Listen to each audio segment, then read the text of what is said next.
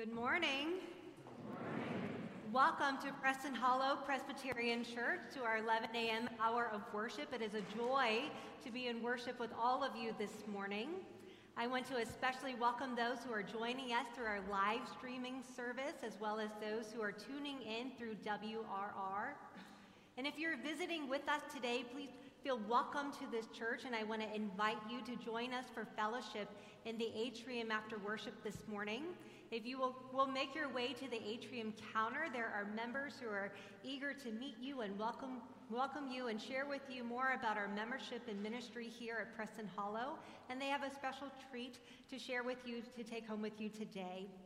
For all of you who are here in our pews, if you haven't done so already, at the end of your pews, there are friendship registry pads. Please take those, note your attendance, use those to learn the names of those around you, so we can continue to grow as a family of faith. In your pews in front of you, you'll find a two-sided card. On one side, it's a connection card. This is a place where you can let us know how you want to join more deeply in the life of this faith community. Let us know how you want to connect, whether it is a Bible study or a place of service. On the other side, it's a prayer card. As one of your pastors, it is a privilege and an honor to pray with and for you throughout this week. So if you have a prayer of joy or a prayer of concern for yourself or someone you know and love, please use those cards and share those with us by putting those in the offering place as they come through later in the service. In the back of your bulletin, you'll find several announcements, and this morning I want to highlight just two. Next Sunday, we have a special guest visitors who are coming to Preston Hollow. Charles and Melissa Johnson are mission co-workers, which is our updated term for missionaries. They serve our sister church in Zambia, but they are born and bred in Texas and have come back to share with us their ministry with the church in Central Africa, the ways that they're helping to develop the local community through food security and public health. You're invited to Jubilee Hall at 9:30 to learn about their ministry and how we can continue to pray and encourage them in their work and ministry. The other announcement is that it's hard to believe that we're thinking about January, but January is when our college students go off to Montreat for their college conference together.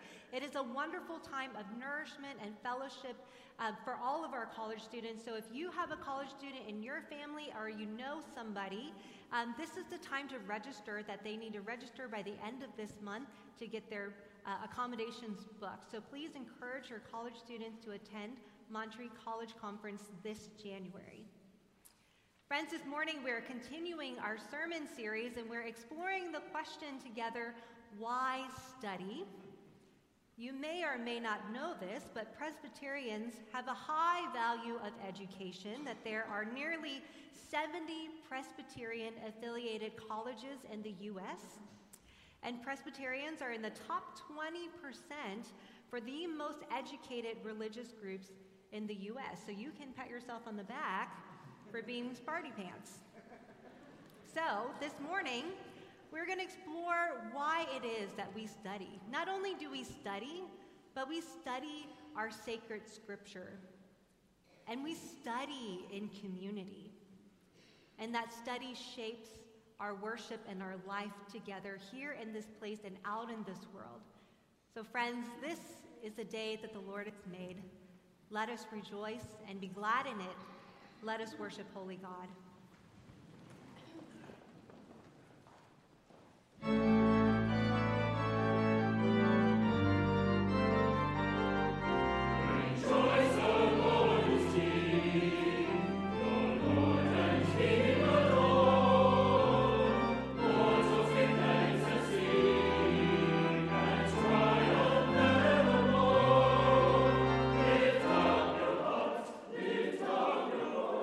Rejoice.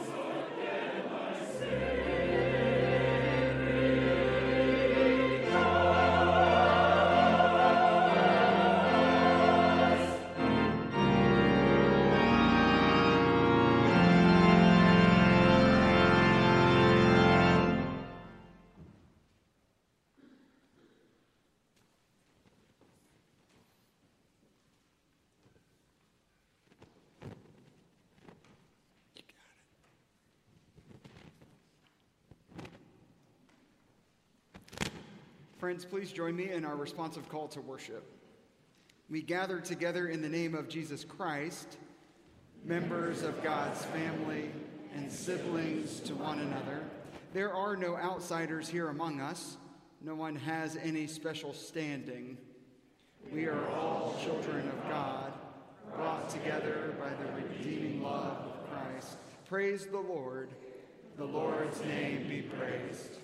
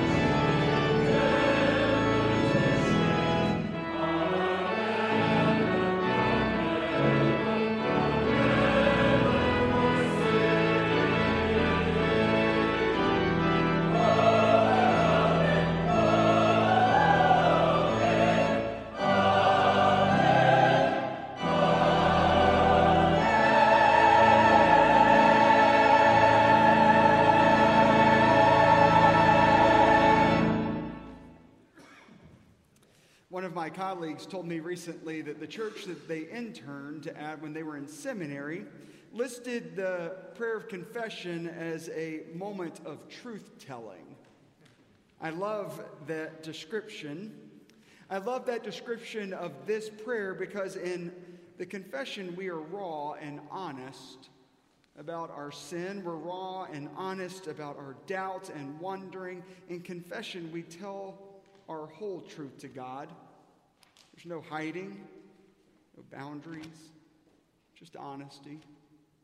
So friends, let us come to God to tell the truth about ourselves, about our lives and the world. Please join me in our prayer of confession. God of our lives, we confess we are afraid to suffer when deed cries out to deed. We prefer to remain in the shallows. We would rather pursue life, liberty, and happiness. Yet all around us lies disappointment, plans destroyed and dreams deferred. As we study your ways and your word, remind us that when we lose our lives, we find life in you, freedom in your light, and happiness in your ever-redeeming love. Help us to lean into your love when times are hard. Pour into us your love, that we might have the courage to more deeply love one another. Grant us hope we have in Christ that will not disappoint. Amen. Friends, hear and believe the good news of the gospel. We are saved by grace through faith. In Jesus Christ we are forgiven. Thanks be to God. Amen. As a forgiven people, let us share the peace of Christ with one another. The peace of Christ be with you.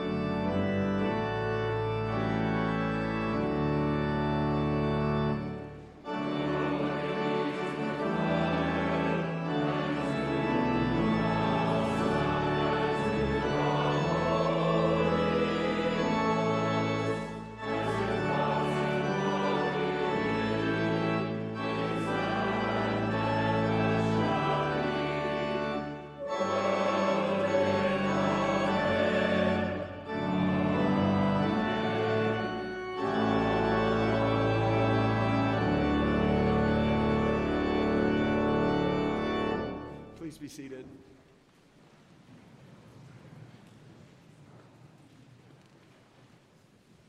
Let us pray.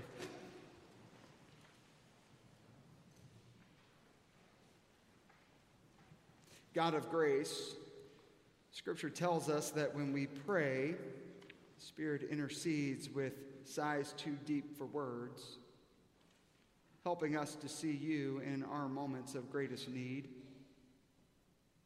So today, as we turn toward Scripture, we ask once again that you might intercede with sighs too deep for words.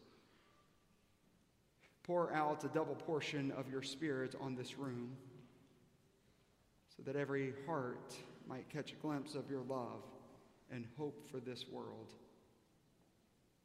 For we are listening, O Lord. We are waiting. We are here for you. Amen.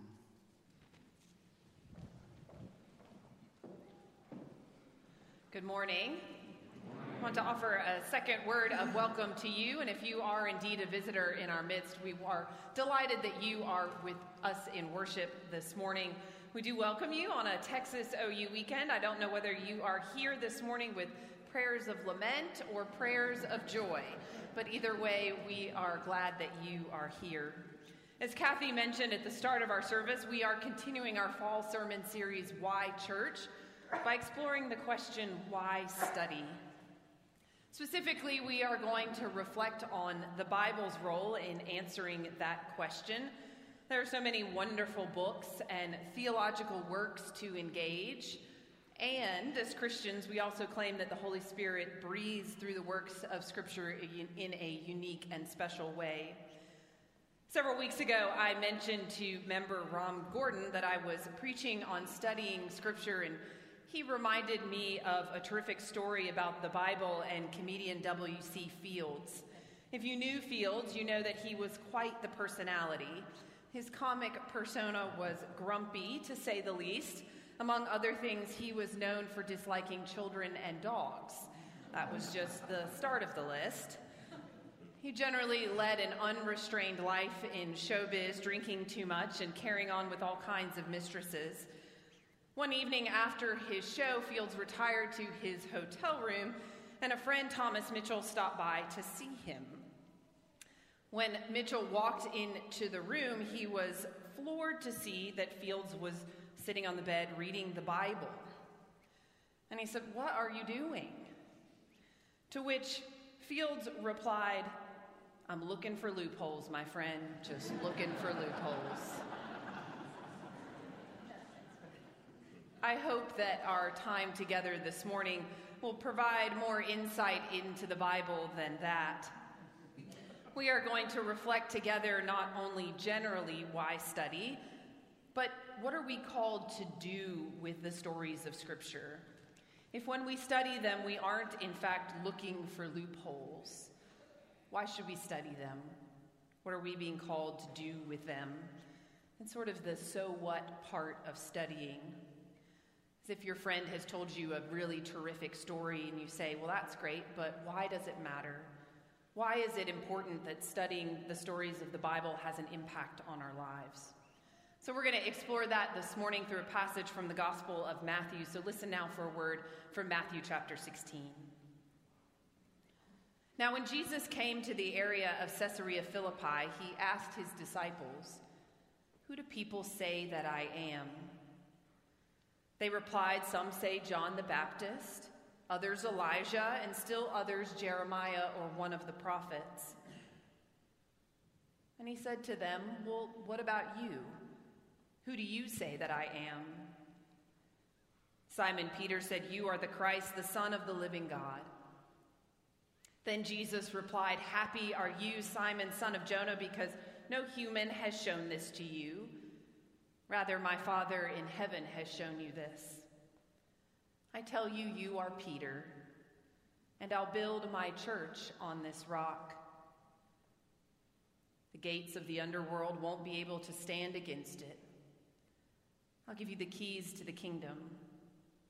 Anything you fasten on earth will be fastened in heaven, and anything you loosen on earth will be loosed in heaven." Friends, this is the word of the Lord. Thanks be to God. Let us pray.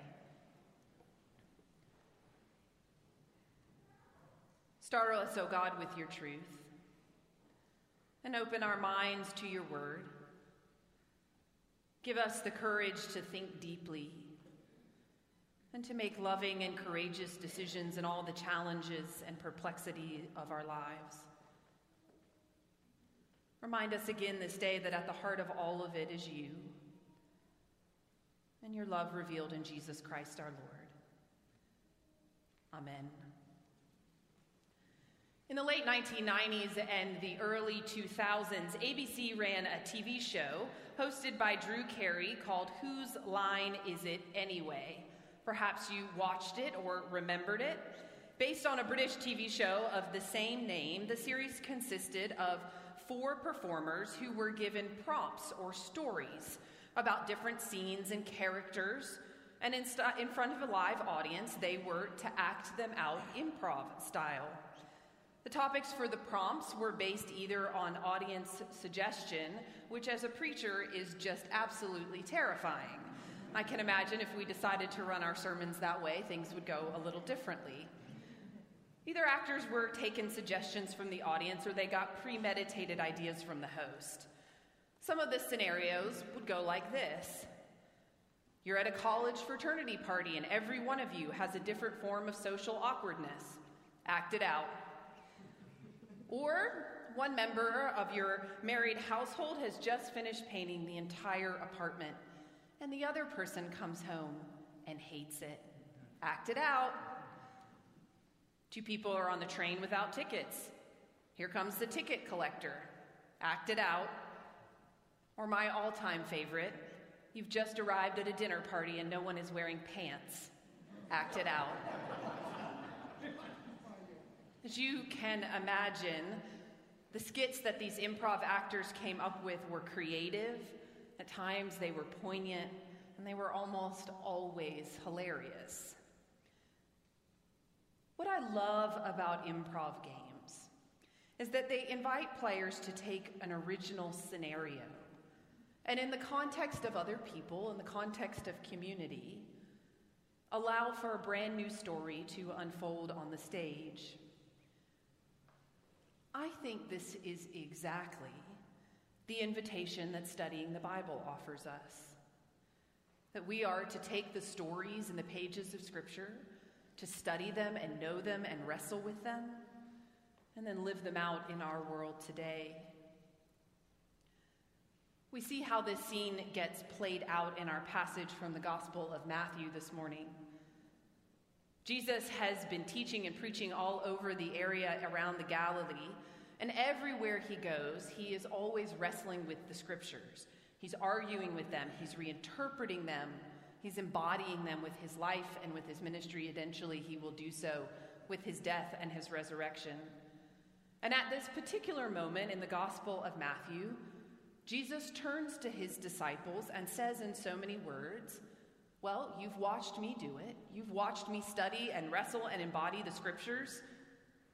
Now it's your turn. Act it out. The exact contours of this invitation are directed at Peter. In fact, Jesus says, I tell you that you are Peter, and I'll build my church on this rock. It's a well-known line of Scripture. If you dig into the Greek here, you'll find that Jesus is being funny. He's being clever. The Greek word for Peter is Petros, or rock. So on this rock, Peter, I will build my church. And scholars have made a big deal about the specifics of this invitation that Jesus gives to Peter. Our Roman Catholic brothers and sisters hear this as Jesus' invitation to one person, in this case, the Pope. A specific invitation for the Pope to lead and guide God's church. But other traditions, including ours, have interpreted it differently and understand it as an invitation for all Christians to lead and to embody Jesus' ministry with our lives. Jesus invites all of us to be the church. The really interesting thing is that Matthew uses a very unusual word for the word church. He uses the word ecclesia, which is not used very often, and it means literally the called out ones.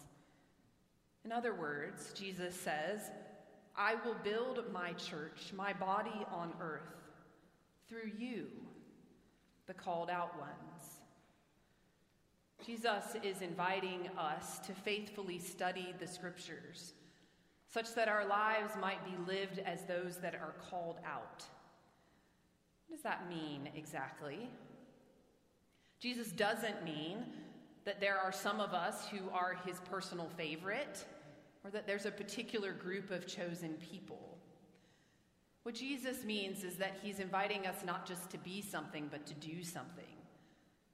To take the ancient stories of our faith and study them and wrestle with them, question them, discern the Spirit of God in them, and then live them out in our lives and the world.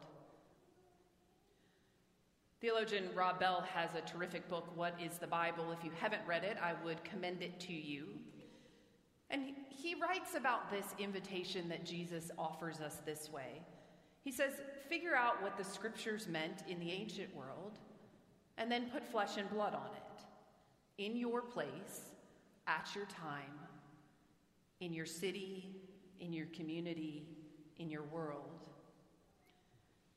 Preacher Lillian Daniel puts it this way. She says, as people of the world throughout Christian history, we've helped one another discover a new word and a new life in a very old book. I think reading and studying the Bible is an invitation to a game of theological improv, to take the original story that we've been given, to wrestle with it with others, and then to live out a new story on the stage of life.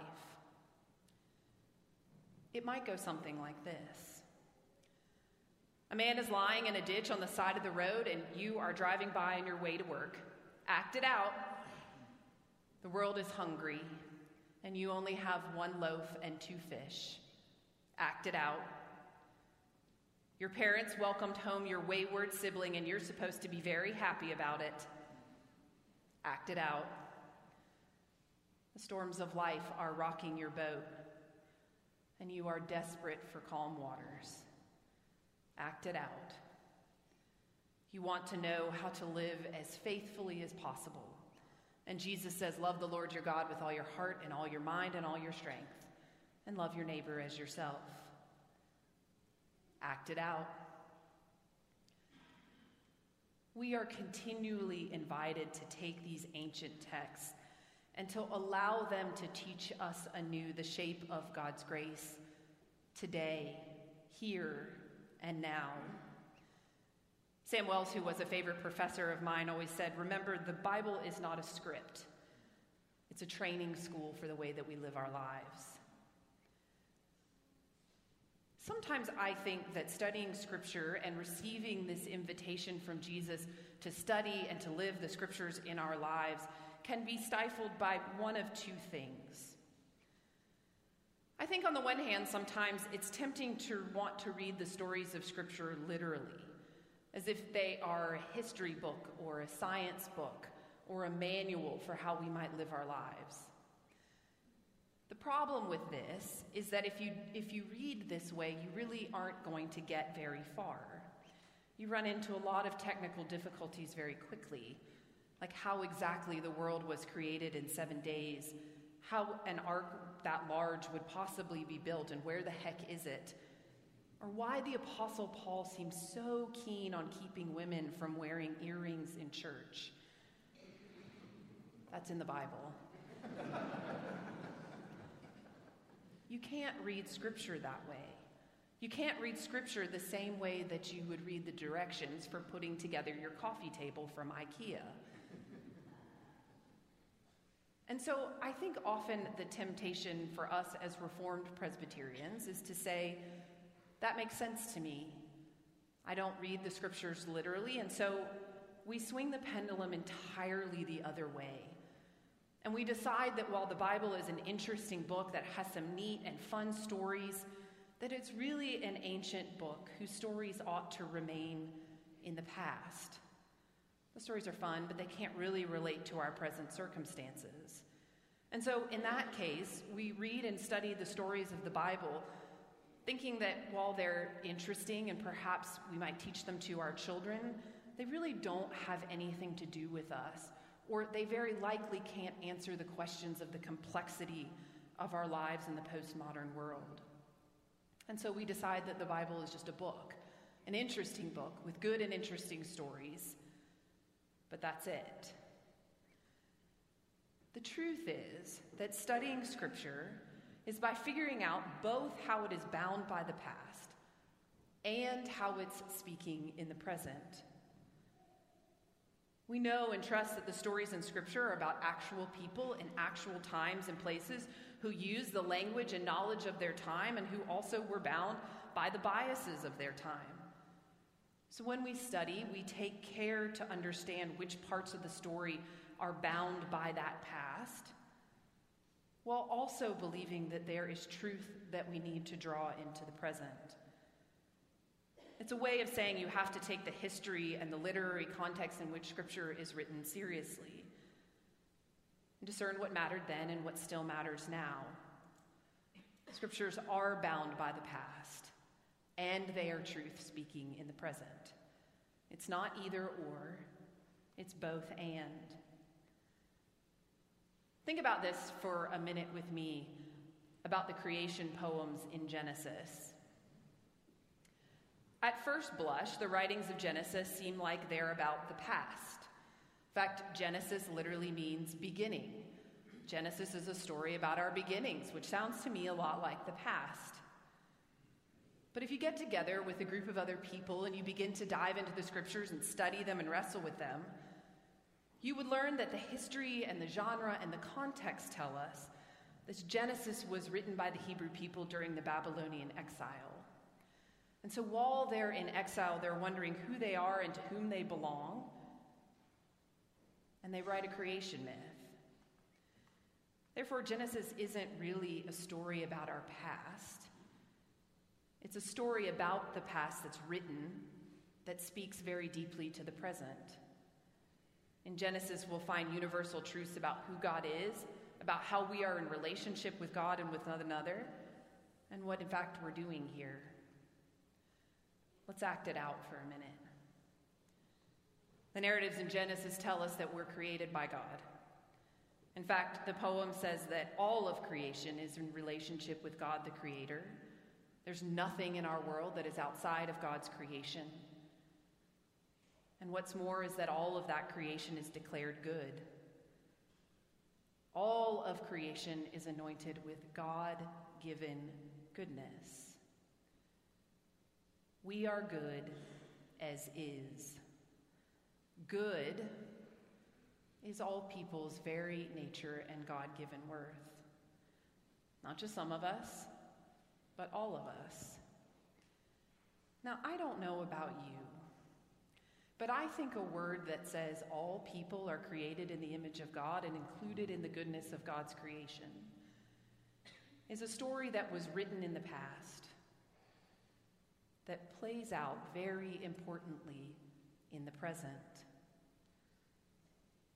What deeply good news that would be to share. One of my favorite professors always said, remember, Scripture is not giving us a last word, but a living word. Which is also to say, if we think the stories of Scripture are relics of another age, we just aren't reading very carefully. Think about Exodus. Moses is angry at the people that are being faithful to other gods, gods of money and power and influence and politics and looks. I've never heard of that happening anywhere, but perhaps it happened in this one case. In the prophets, Daniel is called to serve in the government of an administration he doesn't like nor agree with, and yet he has to figure out how to be faithful to God. I've certainly never heard of anything like that happening. In the New Testament, a pregnant Mary and Joseph find themselves fleeing violence and seeking asylum in a new home, a place that will take them in so that Mary can have her baby. Perhaps you've heard a story like that. Of course, all of these stories, straight from Scripture, sound like they could be taken from the headlines of today. No, they do not provide us an exact outline for how we will solve the challenges and complexities before us. But I do believe that studying them will provide us a good word for today, that it will develop within us a generous and grace-filled biblical imagination, a sure guide in the midst of many of today's present circumstances. Studying Scripture renews our theological imagination. We are provided the opportunity again and again to learn who God is, who we are as God's children, and who we are as neighbors to one another, not just in the past, but in today. I was reminded what internalizing the Scriptures and living them out looks like through a family of two of my dearest friends from seminary. Together they have two young daughters, Claralyn and Junia, who are 4 and 2. Only two pastors would name one of their children Junia. Junia, in case you need reminding, is one of the biblical women in the Acts of Paul. You can look her up after church. When the girls were born, Carmen and Clark chose specific Scripture passages that they would read with each of their children every night before bed. For Junia, they chose words from Proverbs, and for Claralyn, they selected the 23rd Psalm. So each night, they say their prayers together and read these Scripture passages with their girls. Recently, the family took a trip to see some of Clark's relatives in Florida, including Clark's Uncle Bill. Uncle Bill is a lifelong Presbyterian. He's a former Christian missionary, and he's in his late 90s. Uncle Bill is a wonderful person, a deeply faithful human, and therefore sort of a hero in Clark's family. Clark always expresses how deeply grateful he is that his girls at 4 and 2 have had an opportunity to get to know Uncle Bill and to spend some time with him. And so Carmen and Clark are there with their girls at that Uncle Bill's house, And they're talking, and Clark kind of observes out of the corner of his eye that Clarilyn is beginning to move out of her parents' sort of reach of influence, which if you are a parent is anxiety producing. And she begins to walk over to Uncle Bill, who is sitting by himself in his wheelchair. And again, at first, Clark is a little concerned. Clarilyn is 4. She has a lot of energy, and she can be loving and a little rambunctious at the same time. And Uncle Bill is older, and so Clark is always reminding Clarilyn, we have to be very gentle with older people. But Clark notices that Clarilyn is not, in fact, jumping or dancing or moving quickly. Instead, she is moving very slowly and with great care. And Clark is astonished because he sees Clarilyn gently pick up Uncle Bill's hands, and she places them in hers. And very softly, Clarilyn begins to sing the words of the 23rd Psalm. And Clark listens, absolutely shocked. And the more he listens, he begins to realize that she is singing the words of the 23rd Psalm, but they're not all quite right. Instead, Clarilyn is singing the ancient words of the Psalm of David that she has intermixed with new words and a melody that she has completely made up. I believe that Clarilyn has been so immersed in the words of Scripture that she has begun to live them out in her life. That she used her imagination to draw on the words of the past, to bear witness to God's grace in the present. Friends, I think that is the task before each one of us. That we might study and draw on the words of the past to bear witness to God's grace in the present. I believe that the stakes are actually incredibly high these days for studying the words of Scripture. As a world, we are facing complexities that seem beyond our imagining to solve. We're often divided partisanly, politically. And yet I wonder if the words and imagination of Scripture might offer our people of faith a way forward. I also know that one of my greatest fears for our society is that we are caught in a world in which we do a lot and we feel a lot, but we actually think very little. Our lives are busting at the seams with information, political sound bites, technology that's at our fingertips. And I worry if we don't take the time to intentionally think and study, that we are in the danger of doing lots of things with lots of energy, but we will never serve what matters most. If you are like me, perhaps your life or your week is on the cusp of another wave of busyness. Maybe this morning you are a parent whose child has a two-packed life with soccer practices and play dates, and standardized tests and teacher meetings. Maybe in mid-October you have already started to make the mental shift toward the holidays. I did see Christmas candy in Tom Thumb yesterday. The holidays for so many of us are fun and joyful, but they can also bring loneliness and an overwhelmed sense of life where we run around here and there doing all kinds of things but never paying attention.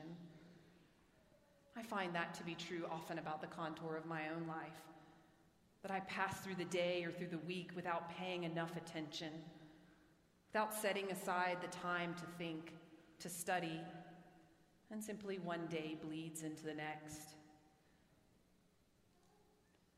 In the midst of these fears, my greatest hope is that I think you and I show up here because we want to make a difference in the world, that we want to learn about our faith and to live what it means to be Christian every single day. And I think studying the stories of Scripture helps us do that in the most basic of ways. To see afresh where and how God of grace and God of our lives might be up to something still. So this is my offer. Whether you have studied the Bible for a long time, whether you have never opened it, or whether it has been a while, consider yourself invited. You are invited to take your Bible and to study it in community with other people. Learn the stories of Scripture, their history, their context, their literary genre. Listen to them, wrestle with them, ask questions of them, challenge them, discuss them so often that they become the lenses through which you see the rest of your life. And then take those stories and act them out. Live them out on the stage of your life, in the city, with your neighbors, with the world. Figure out what it looks like for the God of the Bible to have moved into your neighborhood. Because God is among us. Why study? It's one great game of theological improv on the stage of life. Act it out. All thanks be to God. Amen.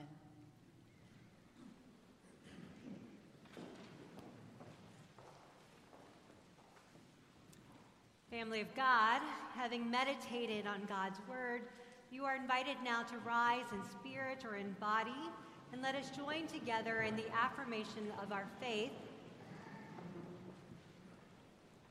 Church, what do we believe?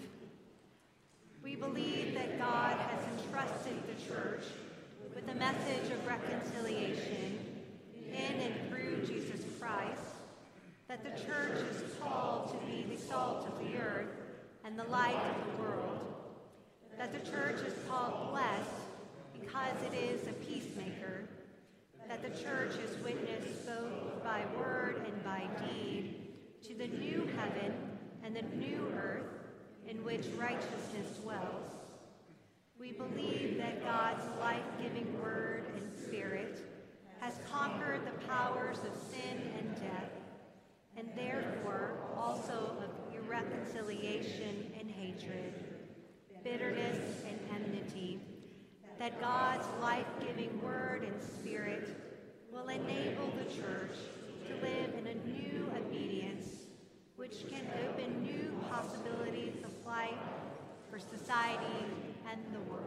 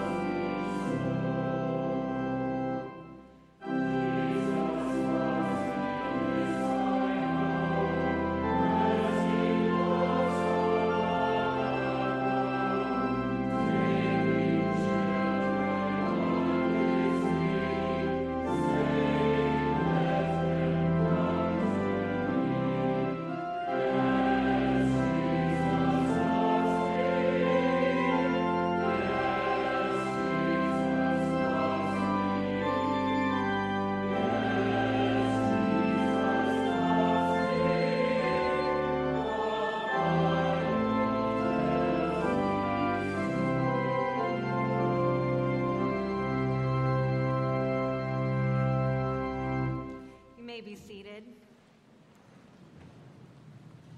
As we prepare to pray for ourselves and for the world, I want to recognize that we are holding in prayer this week the family of Chad and Kimberly Callaghan on the passing of Chad's mother, Carol. Also want to invite you to join me in stopping by our care letters after worship just outside of these doors under the window. Let your signature be a prayer for someone in need today. And we have two joys that we want to lift up. That this weekend, our senior high youth are at Moe Ranch enjoying a time of celebration and commitment to their faith together. So we pray for their time and their travels. We also have young adult small groups, 3 of them who have kicked off to study together throughout the rest of this fall and winter season. If you're interested in joining those, please let one of your staff people know, but we pray for them, and we pray for the ways that God is growing the family of this faith. Let us pray.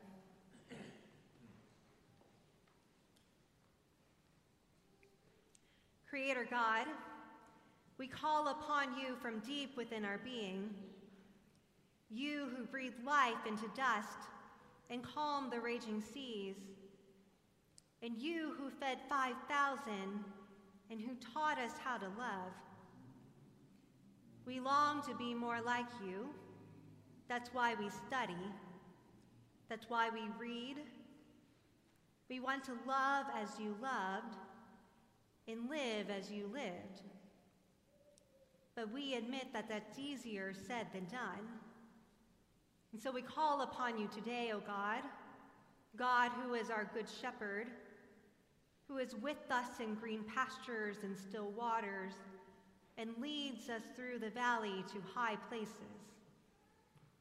God who calmed the stormy waters, be with all who find themselves in the storms of life, grieving loss, facing uncertainty. God who created all people in your image, be with any who feel like they are less than. Let your Spirit flow into the places where we have built barriers of race and gender. God who fed the multitudes, be present with all who hunger for unmet daily needs. Feed them in body and spirit. Inspire those of us who have daily bread to share it with this world. Draw our attention to those people and places where hunger remains unknown to us. Surround us, O God, with your presence here. Fill us with your wisdom. Infuse in us a passion to be your church in this world, and guide our feet, O God, as we run this race. Gratefully and humbly, we lift our voices in unison, praying together as your Son taught us to pray, saying, Our Father, who art in heaven, hallowed be thy name. Thy kingdom come, thy will be done, on earth as it is in heaven. Give us this day our daily bread, and forgive us our debts, as we forgive our debtors. And lead us not into temptation, but deliver us from evil. For thine is the kingdom, and the power, and the glory forever. Amen. Today in worship, we have been reminded how powerful study can be, that this world needs it, and we are changed by it. And so it feels right and good in response that we support some of the most vulnerable students in their educational pursuits. This morning, during our offering, we have the opportunity to support a student in need by donating a single dollar bill. Our Every Dollar Counts offering throughout this month will be used to create care packages for graduates of Presbyterian Children's Homes and Services. These graduates are young people who have graduated from the foster care system and are courageously pursuing a college degree in the face of statistics that say only 3% of them will graduate. So help us to change this narrative. Help us to help them by donating and giving today. Friends, as God has been generous with us, let us be generous in return. Let us give of our morning tithes and offerings.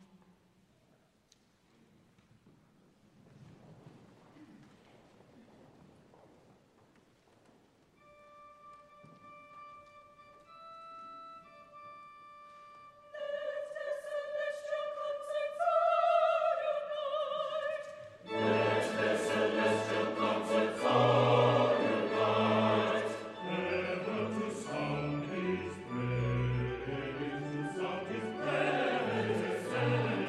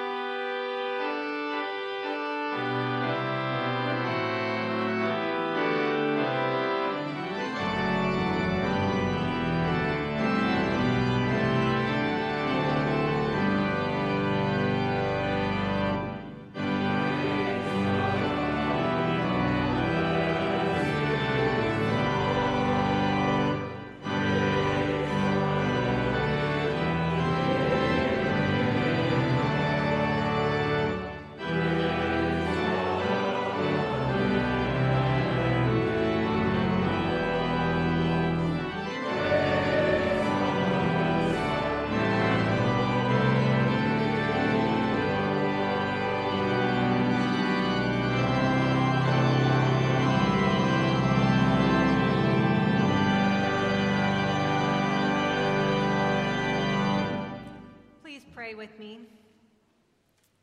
Jesus of Nazareth, we are your students.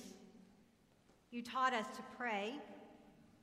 You taught us to consider the lilies of the field and to forgive 70 times 7. You taught us to give away our second coat and to see one another as you see us. You taught us to give, but most importantly, you taught us to love. So take these gifts as a sign of our commitment to you and use them for your good. Gratefully we pray. Amen.